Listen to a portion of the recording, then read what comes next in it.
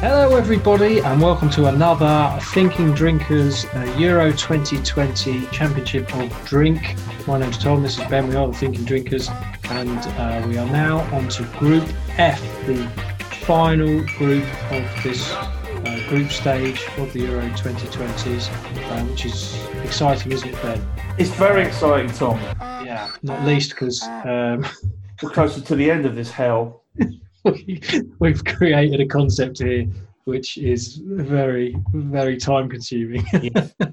However, it has given us an opportunity to taste loads of lovely liquor, and we've got five more things to taste today. In Group F, we've got the French, we've got the Germans, we've got the Portuguese. Portuguesers, and we've also got Northern Ireland who have qualified. They did qualify against all odds. We got all the home nations in there somehow, even though that was impossible the way it was going to be drawn. But anyway, we've got those guys in there, and we've got some lovely things to taste from each nation. So we're going to start with Francais. Oui, je m'appelle. Oui. Let's go to France. Hang on, let's get the backdrops up. Who have you got? Well, I'll start with the quintessential, the classic. Classic. There we are, the French. Vive la France! Bonjour la classe. Je joue au football. Je m'appelle Ben. J'ai 43 ans. J'écoute des disques de téléphone. But I've always supported the French football team for some reason. I think it goes back to the 1986 World Cup when my dad wanted to record that game because we had some sort of primary school quiz night or something, and he couldn't go. Mm-hmm. I think he bought a VHS recorder just purely for that game. But it was a bit of a belter, wasn't it? And the French team back then was made up of some greats. Tigana, remember him? Yep. Michel Platini at the time, one of the great players of France. Now, obviously, disgraced. Completely banned from football, isn't he? For his ethics. Yes. Good lad. And Joel Batz. There he is. Don't shit yourself, China. It's not an actual Batz. It's Joel Batz, who was the goalkeeper. Good haircuts back then, didn't they? Yeah. It's a bit like I think. Well, they want to check. Hang on. There we go. Lovely. Like a grey version. Yeah. And the French also have some decent drinks in the locker room. And today we're going to be drinking some Armagnac. Yes. This is indeed Trey Bomb. We've got two for you today. We've got a Darros 12-year-old. Yeah. Which is unsheathed, which is quite. I've got Domaine Tariquet, the XO. I've got a bottle of this as well, yeah. So that's sent a couple of really nice things. Now, the French, this is brandy. And the French brandy you might be familiar with, viewers, is cognac. But that's the stuff that the French make very well and it is fantastic stuff, but they tend to export more of. Armagnac is what they tend to keep for themselves. Yes. So it's slightly different to cognac. It's made further south, so there are different terroir or different climate conditions, which means that the grapes down there have a lot colder winters, so they have to fight a lot harder to get to a position of ripeness. And as a result, these cognacs tend to be, we say, more robust. Yes, they also, the difference between cognac and Armagnac is they are just Armagnac is only distilled once, and I always remember this because Armagnac is very French. You couldn't get a more French alcohol. The true alcohol of France is Armagnac, I think, and the most authentic depiction of France, as we both know, is from Allo Allo. And in Allo Allo they say, "Listen very carefully. I will say this only once," and Armagnac is distilled only once. So continuous distillation process. That's a very good way of remembering it, Ben. Thank you. So that and the terroir all makes a much more robust product. So first up, I'm going with the. Watch out! I'm going with the XO, the Tariquet XO. Yeah. Extraordinary. Now I've been to Tariquet. Yeah. Okay. I've been to Tariquet, and I can tell you they make wines as well. They are one of the bigger, the one of the larger producers of Armagnac there, and they use grapes solely picked from their own vineyards. And they've got sort of 4 types of grapes. Catra, can you see that? You got Uni Blanc, Baco, Folle Blanche, et Colombade, like that. And this is 6% Uni Blanc and 40% Baco. And they don't make put it there, they make nice kind of table wines, everyday drinking wines. I mean, not brilliant wines. No. Great. But when it comes to distilling them, they are the dogs.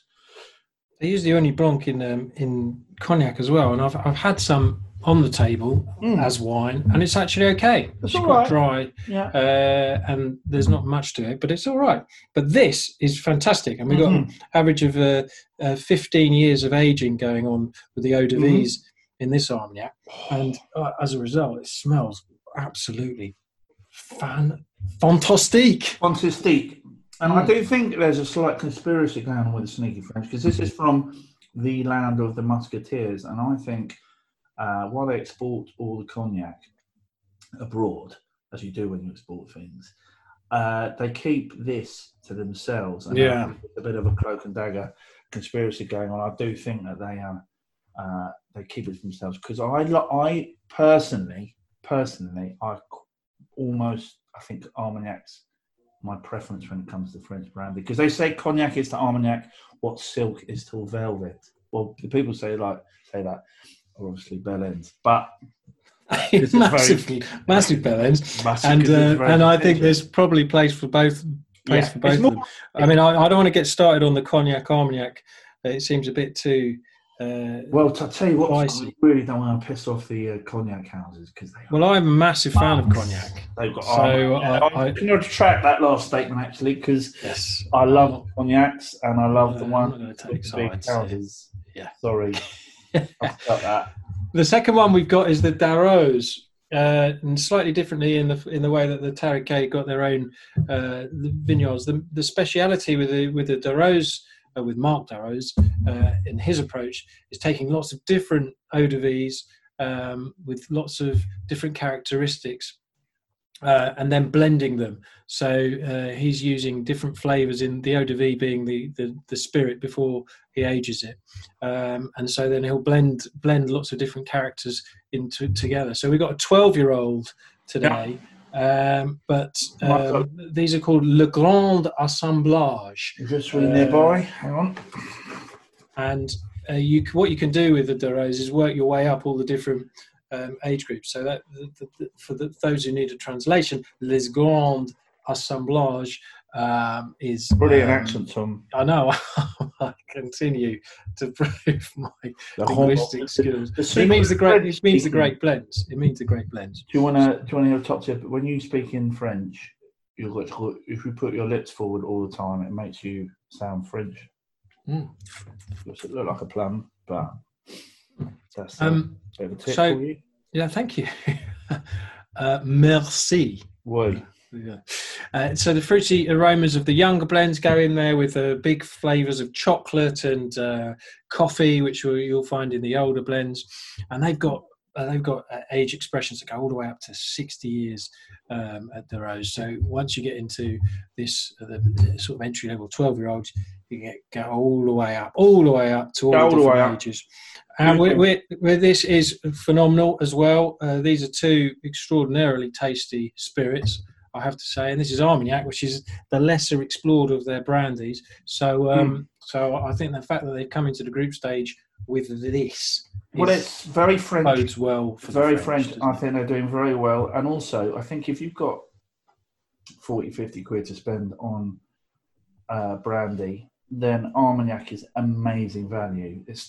And it probably won't be great value in the future, because more and more people are realising how wonderful they can be. So we're big fans of Armagnac, and I'm not saying they're going through, definitely. I think they are. Okay, they are. We haven't tasted the other ones. I'm going to say, let's see. I like to see the others. The Northern Irish are going to have to pull it out of the bag. They really are. Okay.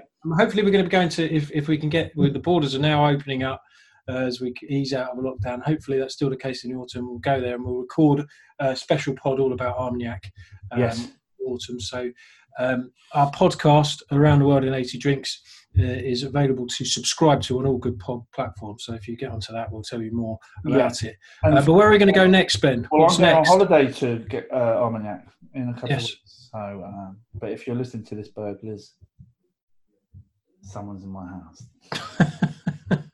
Right, where are we going next? Is it Germans? The Germans. Right. Well, listen, I haven't got background for this because I just don't really agree with them lazy national stereotypes. I mean, it's just, I think we're better than that. What have you got? Who have you got? I agree. Is that? Oh my God, that's too much, Tom. Is it? Yes. That is the about version you've ever put. How about that? Oh, better. Okay. Some of the ladies. Better. Yeah, is that one better? Yeah, just flip between the two. Right. Yeah. So what we've got here. What's the verse that can happen? What's the verse that can happen? Okay, so we've got Weinheimstephaner, Hefeweiss. Right. We're going to Bavaria, and they make beautiful beers, and their Weiss beer. This is Weinheimstephaner, the oldest brewery in the world, dating back to 1040. Now, we should all worship at this Bavarian beer temple, but we shouldn't light a candle because it's been burned down about 4 times, and it's survived loads of wars, a few epidemics and stuff. So it's also a Teutonic temple of learning. It's a seat of learning. It's a brewing university. They've got a pass rate, so basically loads of budding brewers go there. It's like the Top Gun of brewing, and it's got 1 in 5 pass rate, and some of the best brewers in the world have graduated from there. And it is also It is also home to the biggest bank of yeast strains in the world. Wowzers! I'll raise them a pair of underpants lying in the back of our van. there's a yeast bank. That's a bank of yeast. No, but the most famous is this, the Weinheimstephaner wheat beer yeast strain. And that is full of bananas and cloves and esters and bubble gum. And if you take it, this is wonderful with sausage. Obviously. With sausage, goes down well with sausage. Mm-hmm. And I mean, a fantastic head as well. Right. I mean, it's all coming together. Right. But they do a Dunkelweiss, they do a Crystal. But this is the Weiss beer. Look, she's really enjoying sausage. I'm enjoying sausage. There's nothing wrong with that. Great head. And here as well. Mm. And so on and so forth. Oh, so you've got a mixture of the modern and the monastic. It's a monastic tradition as well. Great. Okay. Well, the Germans know their beer, so I'm going to guess they're going through as well with that. Maybe. Who knows? Who knows? We'll have to get to, let's not ruin the drama because we've got 2 more teams left in the competition. Mm-hmm. Portugal next. All right. Have you got one of Portugal? Portuguese tarts, Ben. I love a Portuguese tart. That's why. Very good, Tom. Well done. Thank you very much. Visual aids there. But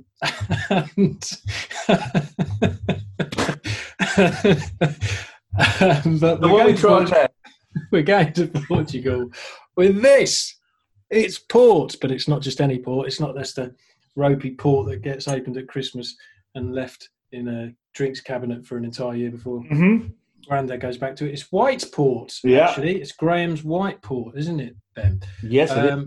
And we've gone for that because it's the summer, of course. Mm-hmm. And the drink of the summer, believe it or not, for cool cats, is white port and tonic. Which is what I'm drinking now. And so this port is only, it's not the most important thing about it, but it's 19%. So when you lengthen it with tonic, it's considerably less potent than a G&T.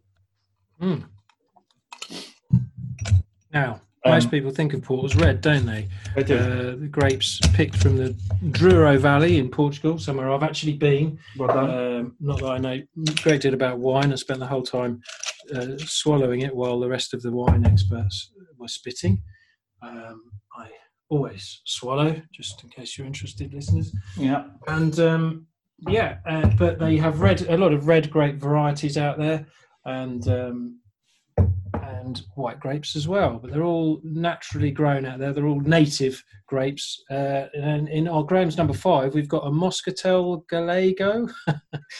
You tell me, Tom. Malvasia fina. Yeah, that's the one. Yeah, and it's got a lovely look at the bottle. Then, isn't it nice? Look at the bottle. Just look at the bottle.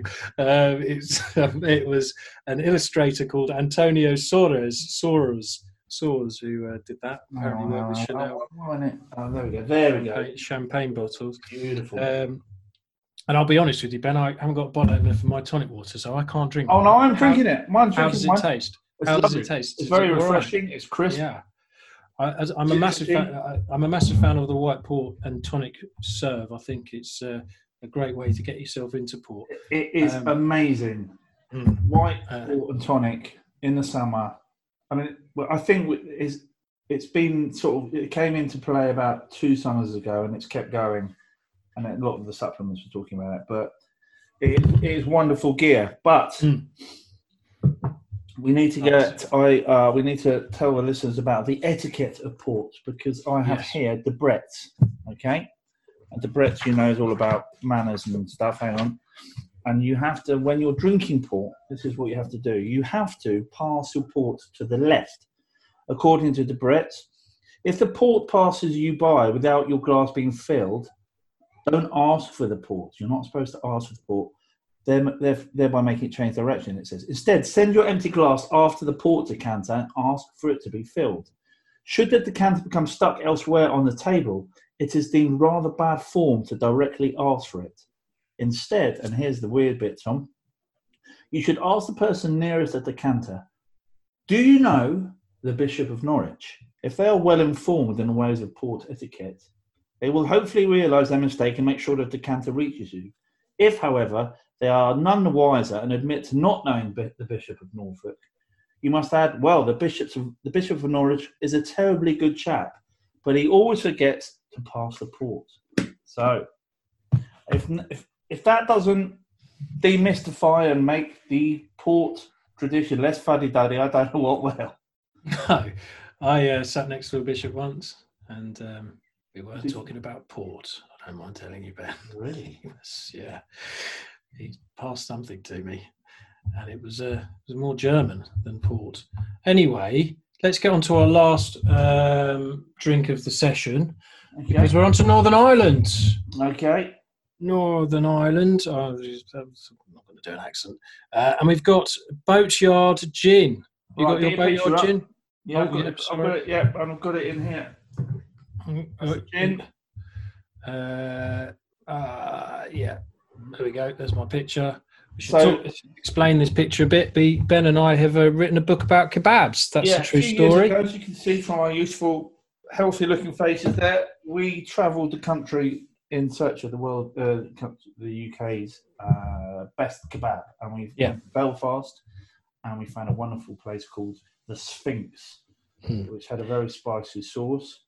And that trophy there is an actual kebab trophy. Silver kebab winner. We drove around the country in a kebab cab with a spinning doner on the top. It was a low point. Really happened, listeners. And Northern Ireland is a bit like Southern Ireland in that we're seeing a lot of gin distilleries popping up as the whiskey boom hits the country. And when you set up a whiskey distillery, obviously you have to wait for the whiskey to mature and age for a minimum of 3 years, and then you can start selling it. So in the meantime, people are using a lot of their distilling kit to make up gin or vodka. But Boatyard is actually a great gin distillery in its own right. And this gin, which I've poured into the glass I prepared for a tonic, and I'll be honest, that is a lot of gin. Get involved. It's called the Double Gin, Boatyard Double Gin.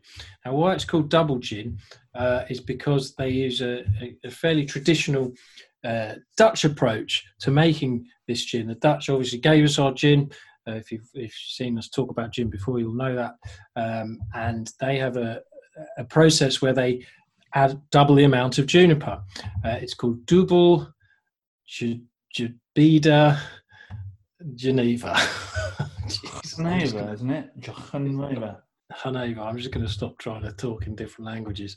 And that means that this has got it's got a massive dose of juniper in it. And juniper is essential in any gin. All these newfangled gins that are dialing back the juniper, they can do one. It's all about having a gin. So if you really like juniper in your gin, this is this is the one for you.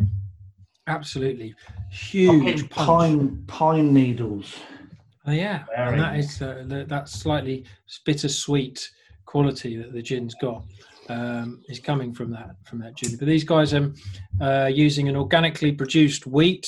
They're real big believers in terroir. Again, that idea that where they grow and where they source their ingredients for their drink is going to affect the flavours. They do some foraging, don't they? Do a bit of foraging. They've got some organically produced wheat and some botanicals that are picked from around the region, including sweet gale, which is apparently harvested from the family farm. And they use this unique juniper filtration process. So all of that makes a really robust and rich flavoured gin. There's loads going on in there. And it's got a beautiful bottle as well. I mean, I'm a big fan of... it's good. It's 46% ABV, so it will make a very pokey, beautiful martini as well. Yeah, that is brilliant gin. That is good gear. This is a tough group, isn't it, Tom? It is, and I felt. Do you know as well? We've got ourselves into a bit of a pickle because we can't have we've used all the best third place teams to go through, so we can only pick 2 here. Which I know is not how it's done in football. But we can't go back. They don't. Well, if we were to do it how it's done in football, I think it would be fair to say the Northern Irish would go into this being pleased to have got a place in the group stage. They didn't actually qualify. If we'd have just gone on based on that gin, I have to say I'd forgotten how good that was. It's been a few days since I've had any of that, and that's and would have gone through on the strength of the drink. But unfortunately. Are we combining a football prowess with the drink, or is that a factor? Even if we are, I think the Northern Irish have got such little football prowess that they can't raise their game. I think we should combine the football and the drinks when it suits us.